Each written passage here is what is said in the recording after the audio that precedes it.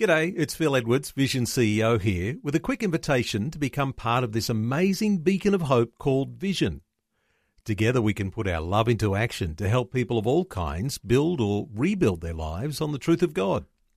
Please consider the part you can play during our upcoming Visionathon appeal, remembering that it's your support that makes Vision possible, including this podcast. Audio on demand from Vision Christian Media. Exploring faith and the future. Neil Johnson and Bible teacher Dr. Kameel Majdali. A little more today as we explore moving from weakness to strength. And we've been talking about the Old Testament character of Samson, who had such contrasts of weaknesses and tremendous strengths. Moving from weakness to strength here, Kameel, is going to take some effort on our part, but an effort that is certainly well worthwhile taking. It's absolutely well worth taking. Neil, the story of Samson should be an inspiration and warning to us all. You have a choice. You can either be strong and free, or you can be weak and bound up. Strong and free leads to eternal life. Weak and bound up leads to eternal death. I mean, it couldn't be more stark. And that's why Christ came. He came in strength, but for our sake, he became weak to the point of death on the cross, and then he became strong again through the power of the resurrection. This is something we all need to put into play. Now, in order for us to gain the positive lessons of Samson, remember his strength began with his consecration, his being surrendered to God, in this case as a Nazirite vow from his mother's womb. But I love the words of Jesus in John 8:31 and 32, which talk about how to be free and strong.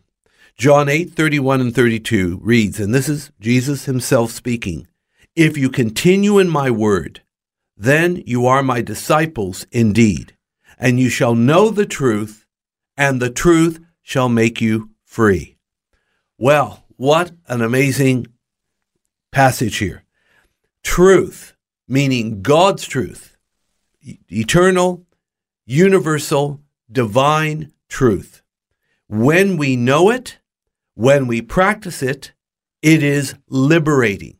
But please note that liberation doesn't just come easily or, in an instant.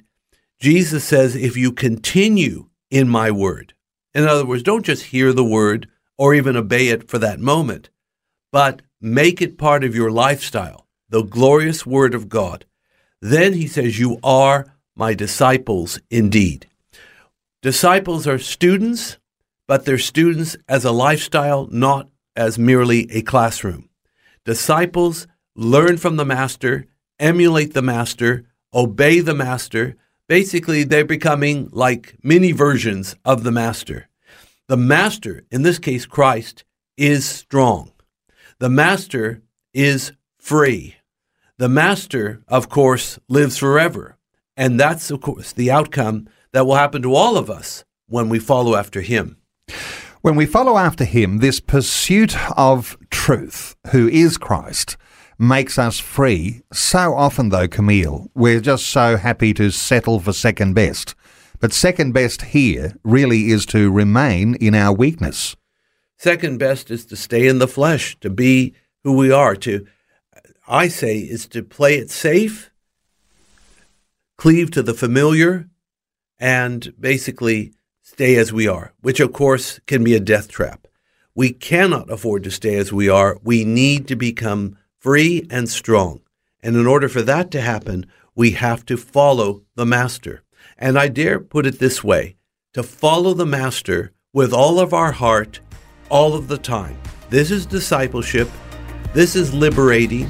And of course, ultimately, this is what strengthens us even unto eternal life. Faith and the Future with Neil Johnson and Dr. Kameel Majdali from Teach All Nations. For more from Dr. Majdali, including books and DVDs on prophecy, Bible commentaries, plus today's and other episodes of Faith and the Future, go to vision.org.au. Thanks for taking time to listen to this audio on demand from Vision Christian Media. To find out more about us, go to vision.org.au.